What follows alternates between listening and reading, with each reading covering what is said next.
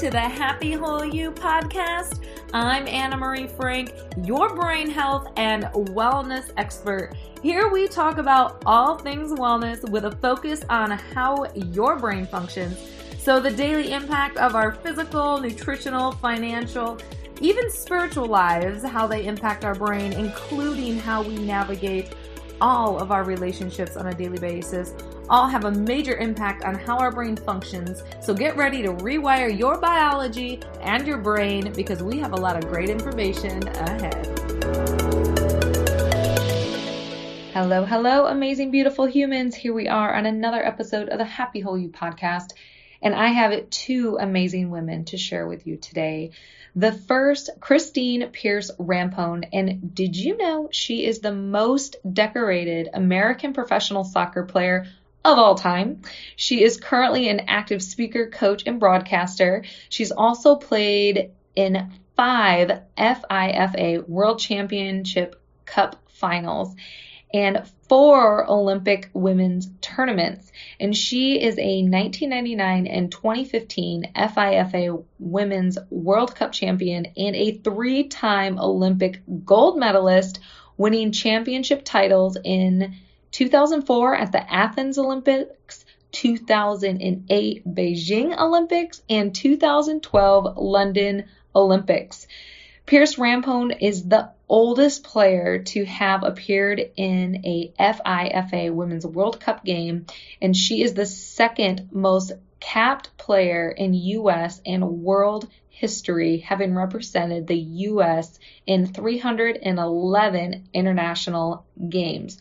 So she's pretty much awesome. But since hanging up her boots, she has been doing broadcasting work for Fox News Sports, covering the U.S. World National Women's Soccer Team. And not to mention, she is a mom and she is overall just a busy woman, and we have her on today. And we also have Dr. Christine Keene with us today, and she is a clinical and sports neuropsychologist who has been working with professional athletes, physicians, and mental health clinicians for the past 20 years. She's a brain health expert with experience treating a wide range of neurological disorders, learning disabilities, and brain injuries, as well as helping athletes and professionals reach their peak performance. Dr. Keene earned a doctoral degree in psychology with a specialization in neuropsychology from Florida Tech and serves as an intern at the University of Rochester School of Medicine and Dentistry.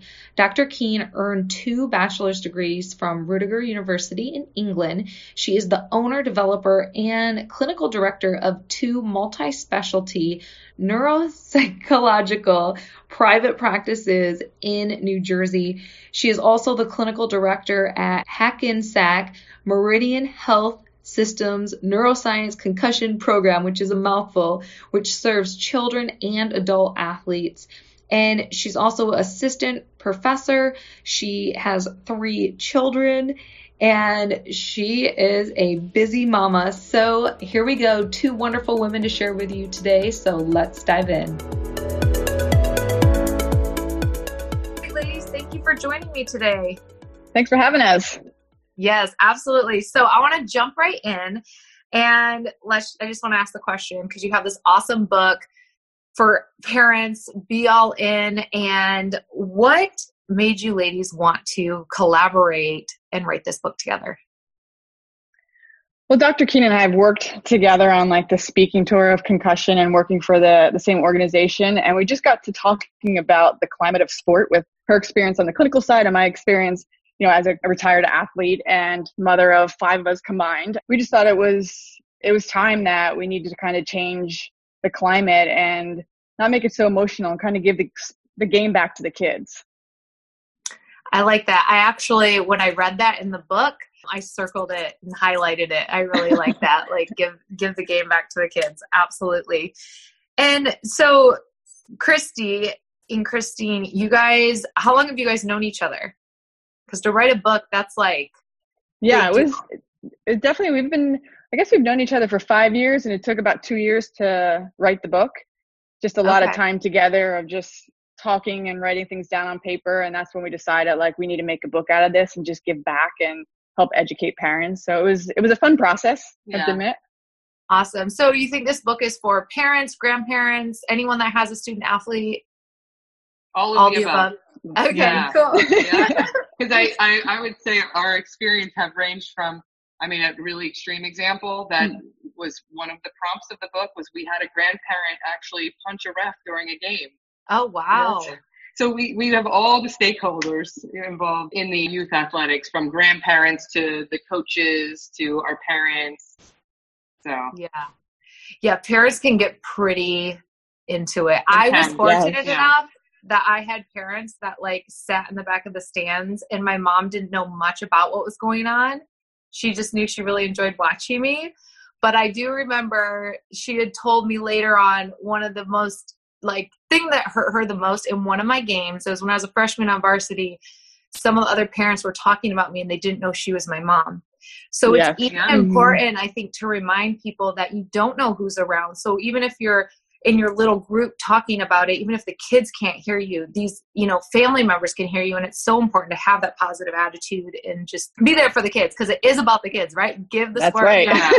And some of those, like, I'm sure every sports parent could tell you a pretty wild story about something they've seen on the sidelines. And then we got to talking about, like, what is the effect on this on the athletes and their child development?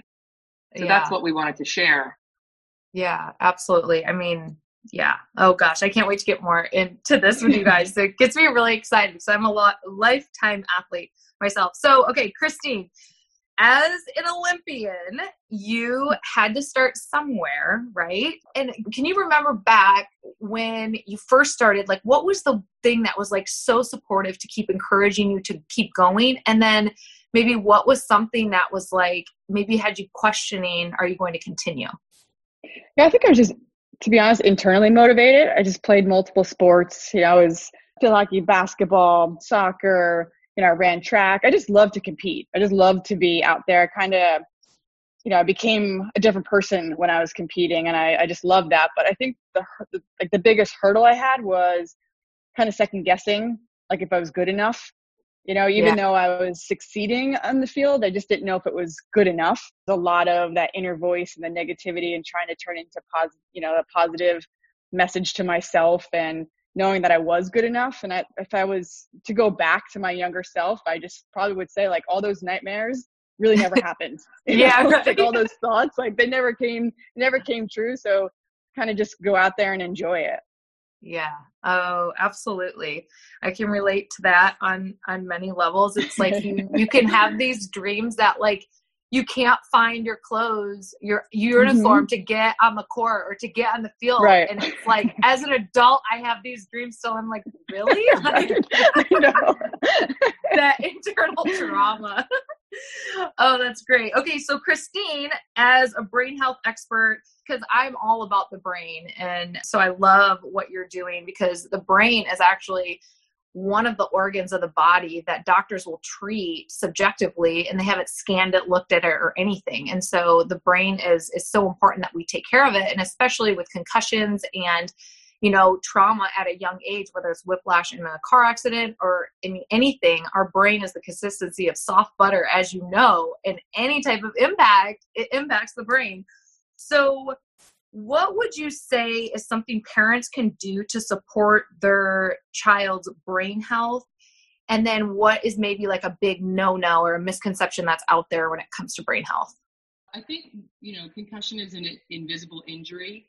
So I would say all parents of athletes, whether it's contact or non-contact sports, should educate themselves on the signs and the symptoms of concussion, and to take that very seriously and to protect your child's brain health. The biggest no-no that I've seen is parents really rushing their kid back to playing, or feeling pressured by their child to let them go back early.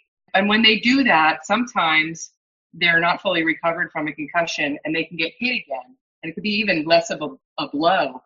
And then they're having the symptoms even worse than before. So what could have been maybe 3 weeks or 4 weeks out of play turns into a whole season. And then for some kids, going back in and having a second impact can be devastating. Just to take that very seriously in terms of their child's brain health, and making sure their equipment is up to date, that one of the things that I think people overlook is how important it is to understand the culture of the team and that they're playing safely. It's a really aggressive youth sports culture, or there's a lot of kids that are playing that might not be, some kids are quite large compared to others, and how do they play? I mean, those are the things that can, cause injuries that are unnecessary. Yeah, absolutely. I mean, it is interesting how you can have 2 fifth graders that are very different in size, and we need to be mindful of that. Absolutely. Let's see here. I have so many questions I want to ask you guys.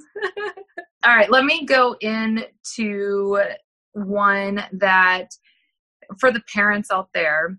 What is one thing most parents miss when they're watching their kids practice or play that could help, if their parents saw this or recognized it, it could actually really help improve the child's game, mental health, well-being, or whatnot? Is there something that stands out to you guys that they could be missing? I think if a parent really focuses on the body language of their child and, how they approach the team, are they, on the outside a lot? Are they, having a good rapport with their team? Are they more outspoken? And just kind of get a real sense of the awareness of their child. It could really tell the story of, what their role is within that team and how they can better help them maybe manage their voice or try to be more included. And that's just a conversation and that communication that you can have with your child away from the field, maybe at home, and just communicating on, what their relationship with sport is compared to yours, and just having that good rapport to help them to succeed to the best that they can, not just for yourself as a parent and wanting to see them succeed, but just letting them do it on their own. But I just think awareness of that body language is key. Yeah, I love that. I think that's so important. I have 2 very different children, and as you guys know, as moms, it's okay, these are 2 of my children and they are so different. Yes. And exactly. My daughter is all in 100%, and my kids are only 8 and 10. And if they come to me and say they want to do something, I support them in that, but I've never pushed them in or anything. I mean, exposure, you can expose them to a lot of things I think is important, but they played basketball for the first time this past year, and she was all about it.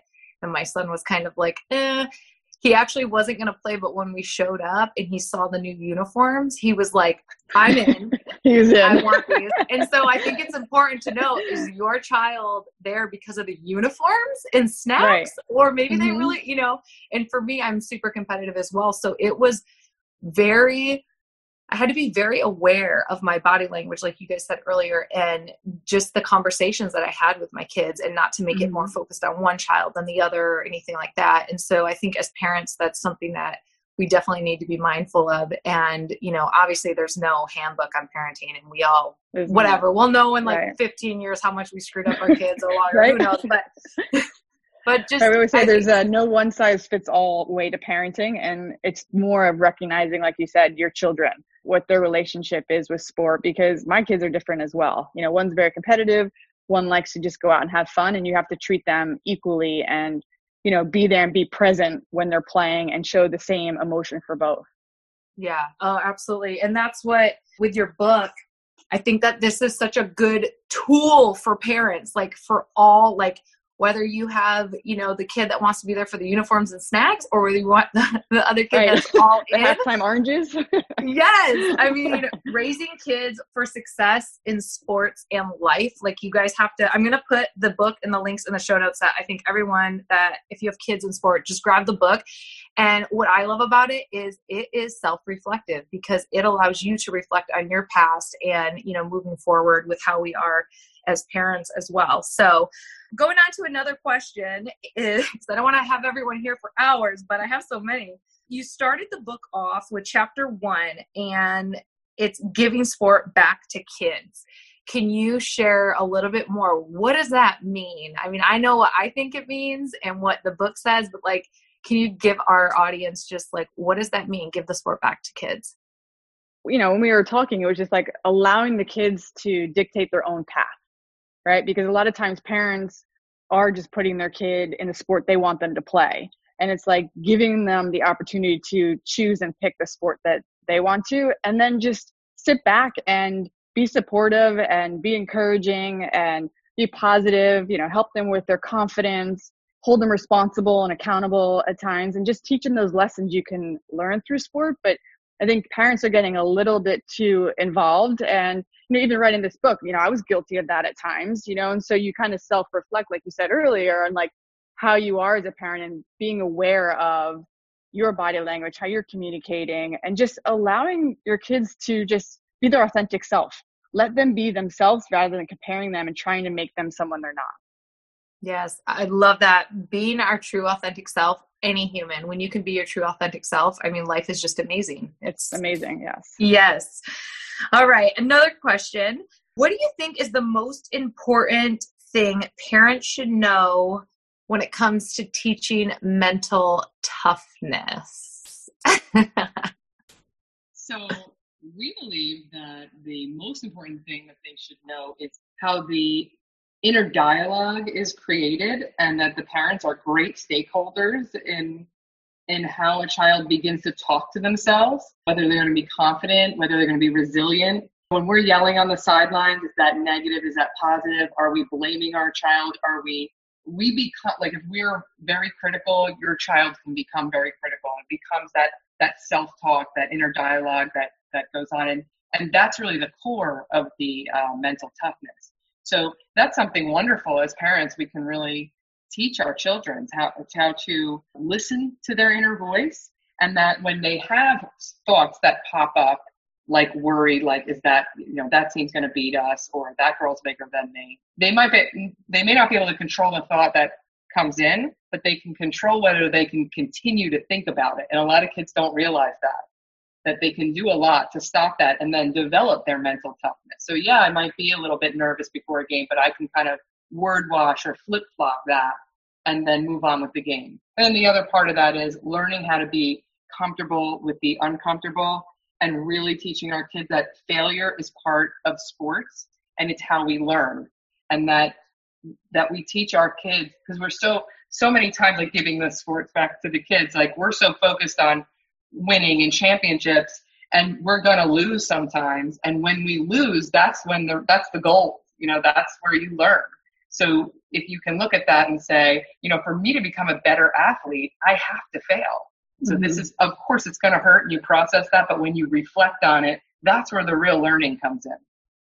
Oh yeah, that's great. And I think too, like, in the losses, there's the lessons, like you're sharing, literally learn from losing, right?